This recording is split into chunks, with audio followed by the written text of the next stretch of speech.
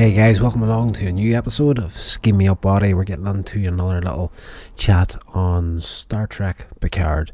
And if you're unfamiliar with the show, we're uploading 2 nights a week.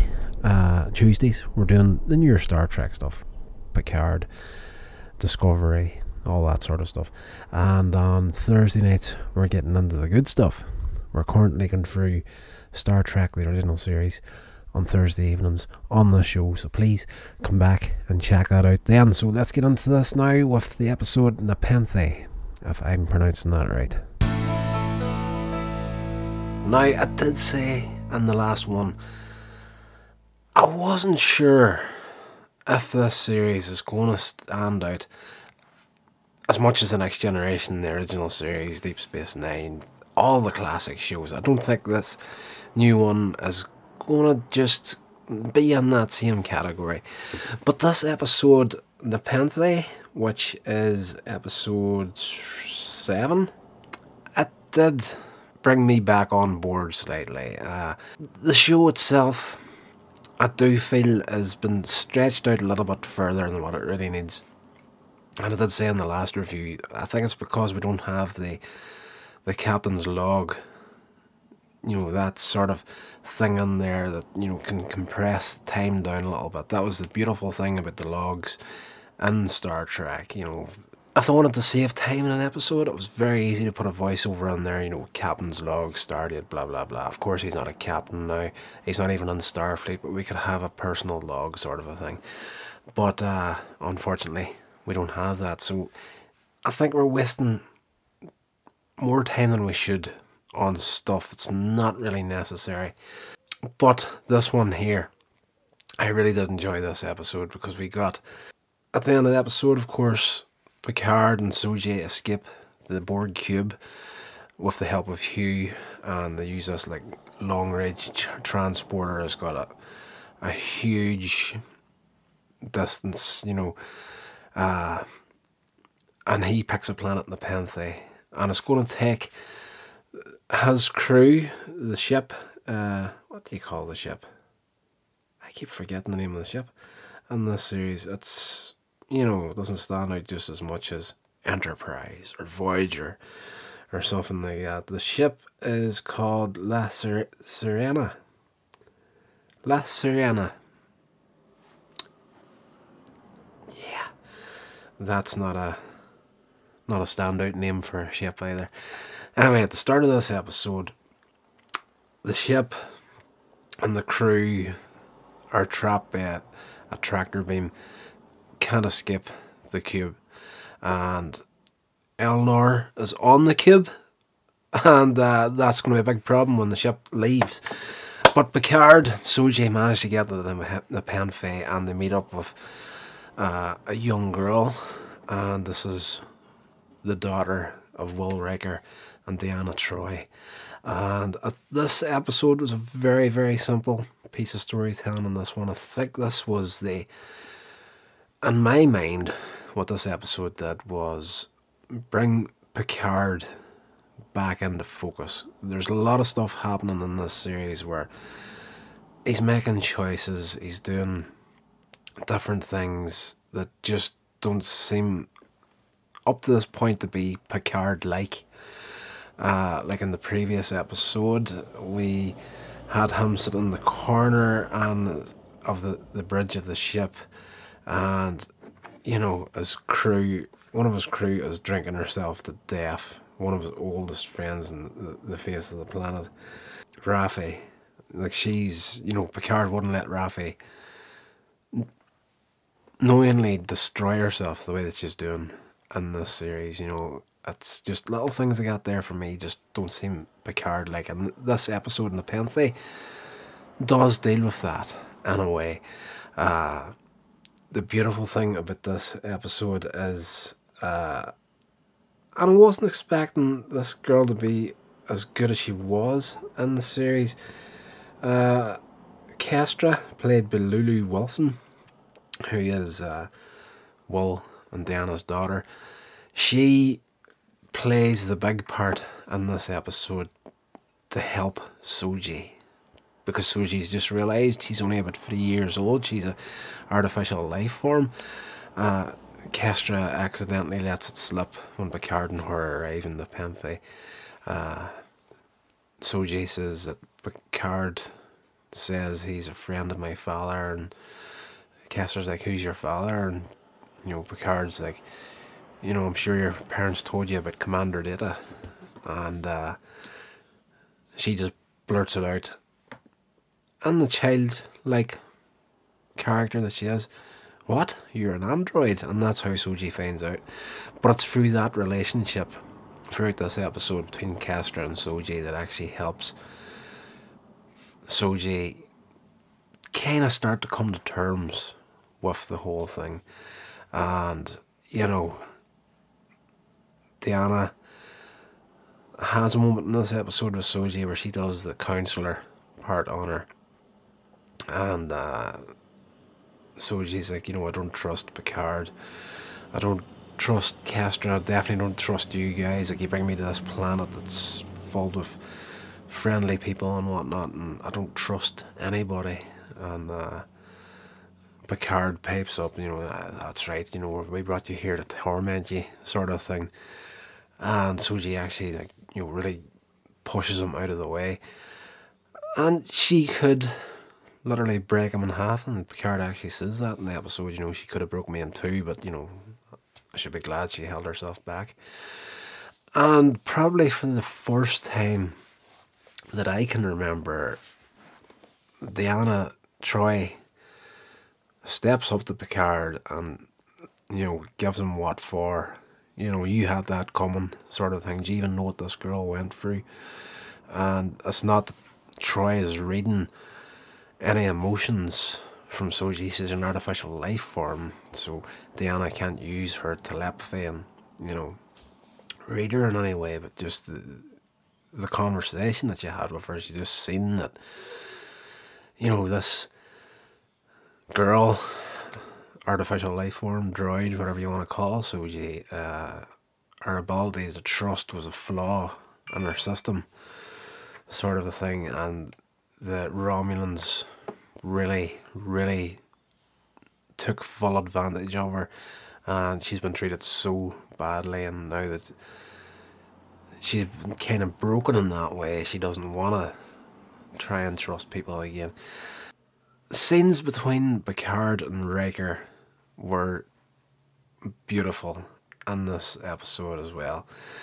Picard doesn't want to get them into any trouble. He's came to this planet more or less because it's a last-ditch attempt at, we need somewhere safe, but I didn't want to get Will and Diana and this thing in any way, so he is trying his best not to tell Riker what exactly is going on. But there's a point in the episode where Soji looks at Sovereign and she does this head tilt to the side, and straight away I was just like, beautiful, nice little nod right there. And that's where the penny drops for Will, because he heard just previous to this happening that she was actually able to read a book in under 2 minutes or something. There's like 300 pages in it or something. And Riker is like, you know what, I'm just going to talk here, and you don't have to say anything, but if I'm right, I'm right, and if I'm not, sort of the thing. So he goes over just what he's seen since they got there, and what, Picard is worried about cloaking devices that says Romulans. You don't want to tell us anything, you want to try and keep us as far away as you can. That says to me, Tal Shiar. And this girl here, I would know that head tilt anywhere. She's got data DNA in there, sort of thing. So she's clearly an android. Just gets everything straight off. And how am I doing? And Picard says, you're doing pretty good for a pizza chef. Will's basically just making dinner in this episode. That's all Will Riker does in his appearance in Star Trek Picard. He's making dinner for his family. And Diana is, doing her thing. We also do find out that the reason Riker and Troi are on this planet is because they had a son who had a disease that could have been. He's dead now, so they've got this daughter, and she's kind of broken because she's lost her older brother. But we find out in the episode that the reason they're on the Penfey is because the soil has got regenerative properties in it, and it's good for growing stuff and whatnot, and like they're living off the land, sort of thing. That's the reason we came here. We do find out that their son died from this disease, and he could have been treated. If they use a positronic net to work on a treatment for this disease, the son could have been saved, but because of the attack on Mars and the artificial life forms turning and the ban on synthetic life forms, they weren't allowed to get the treatment that they needed for their son, and their son died. So their story is very much deeply interconnected with everything that Picard is going through in this series. And yes, it was just a beautiful, beautiful episode. Back in the Borg cube, Hugh has been, he's getting hauled over the coals because of him helping to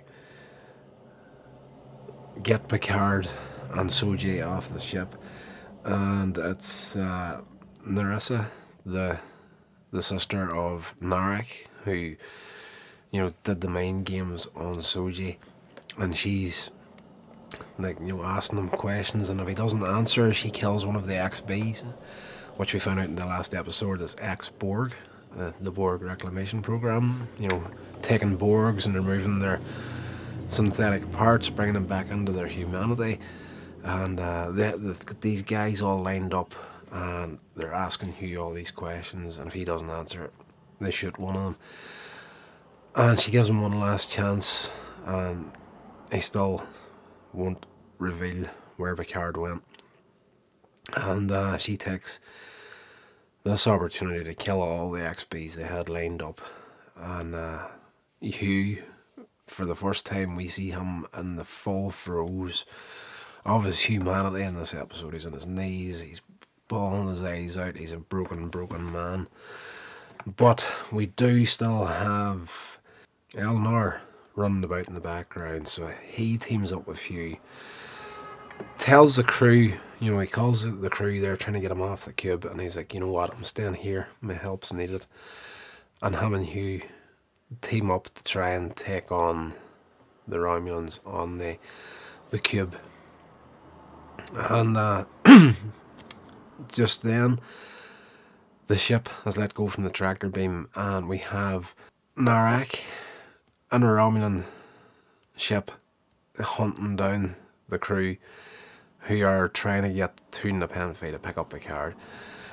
They can't figure out, they're going into warp. He's warping, catching up with them every time.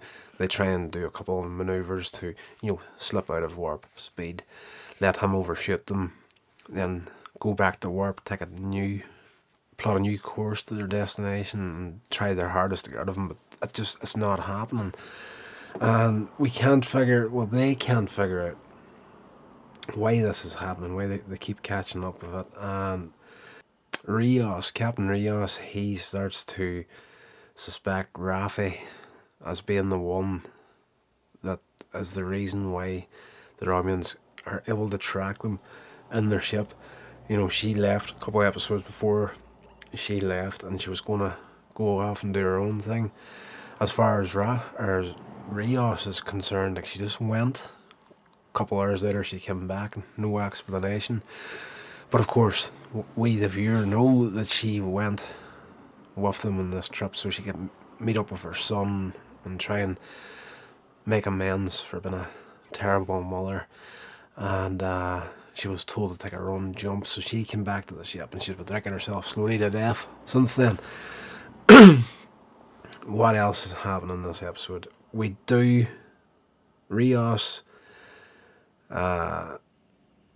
tells Agnes Girardi, Dr. Agnes Girardi, who of course we know killed Bruce Maddox, and she realizes that it's actually her that is the one responsible for the Romulans being able to track them.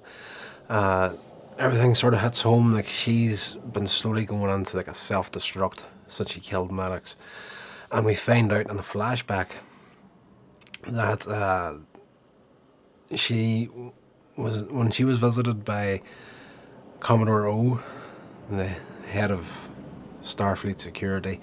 We discover now what the conversation was that they had, and O is Vulcan, so she did a Vulcan mind meld with Girardi and says this is what would happen if artificial life is allowed to exist. And through the mind meld, she sees Earth getting totally destroyed and blown away, sort of a thing. So, in saying that there, we don't know if that is a real sort of a thing that she got or it was just a made up thing, but the Commodore O and Starfleet and the Romulans are working together on whatever's happening in this series. Girardi realizes that it's her fault. They're being tracked. And